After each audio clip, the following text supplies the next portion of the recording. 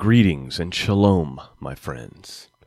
As many of you know, I've been working on writing a new devotional, and I've actually been sharing these writings with you through email and through the video and on Facebook and on the blog at scriptureandprophecy.com under the word devotional.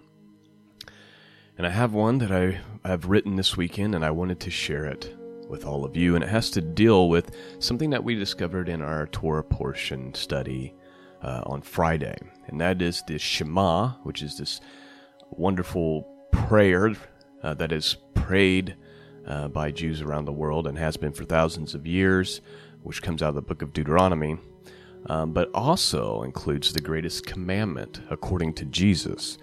And so that's what today's devotional is going to be about, and I wanted to share it with all of you this morning.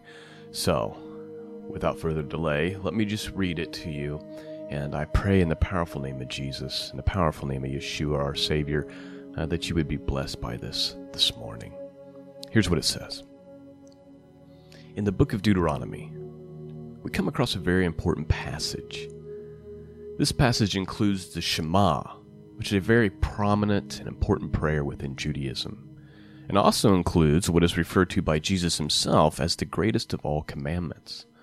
This passage is Deuteronomy chapter 6, verses 4 through 9. Allow me to read.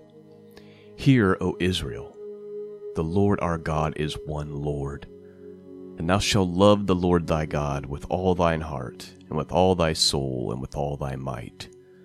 And these words which I command thee this day shall be in thine heart, and thou shalt teach them diligently unto the children, and shalt talk of them when thou sittest in thy house, and when thou walkest by the way, and when thou liest down, and when thou risest up. And thou shalt bind them for a sign upon thy hand, and they shall be as frontlets between thine eyes. And thou shalt write them upon the post of thy house and on thy gates. Deuteronomy chapter 6, verse 4 through 9, the King James Version. Oh, that we would burn this passage upon our hearts and our memory forever. The first verse is known as the Shema, a prayer recited by many Jews around the world for thousands of years, often included in morning and evening prayer services or spoken over their children at night before bed. Hear, O Israel, the Lord our God, the Lord is one. In Hebrew it says, Shema Yisrael, Yehovah Eloheinu, Yehovah Echad. This passage in Deuteronomy goes on to command us to love the Lord with all of our heart, with all of our soul, and with all of our might. Jesus refers to this passage when he is approached and asked of which of the commandments is the greatest. Here's what it says in Matthew chapter 22, verse 36 through 38. Master, which is the great commandment in the law? Jesus said unto him, Thou shalt love the Lord thy God with all thy heart, and with all thy soul, and with all thy mind. This is the first and greatest commandment. The first and greatest commandment is for us to love our God. I often think of love as a choice, a decision, an action, as opposed to just a feeling. If this is so, how do we go about loving God? How can we truly know that we love God? There's a rabbi that I listen to occasionally, and I agree with him sometimes.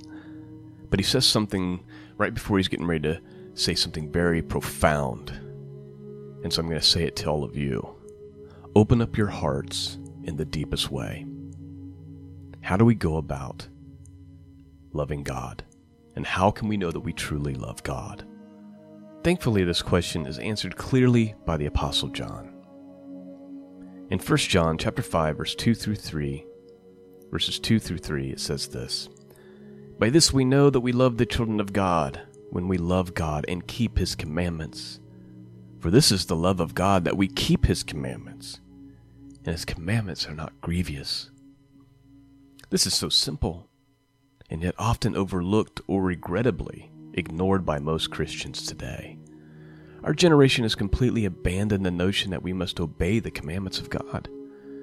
Sadly, we have become very ignorant of the faith once delivered to the saints. We must get back to walking in holiness. We must renew within ourselves a hunger and thirst for God's ways, for the yoke of Messiah to be upon our necks, and for righteousness. Matthew chapter 5, verse 6 says this, "Blessed are they which do hunger and thirst after righteousness, for they shall be filled." I hope and pray that you've been blessed by this morning. If you have, please share it through social media, share it with friends, anyone you think might be blessed by this. And if you like the devotionals, please consider picking up the devotional book, The End of Days, a 30-day devotional. You can find that by going to scriptureandprophecy.com/book. Peace and grace be with all of you, and until the next time, God bless.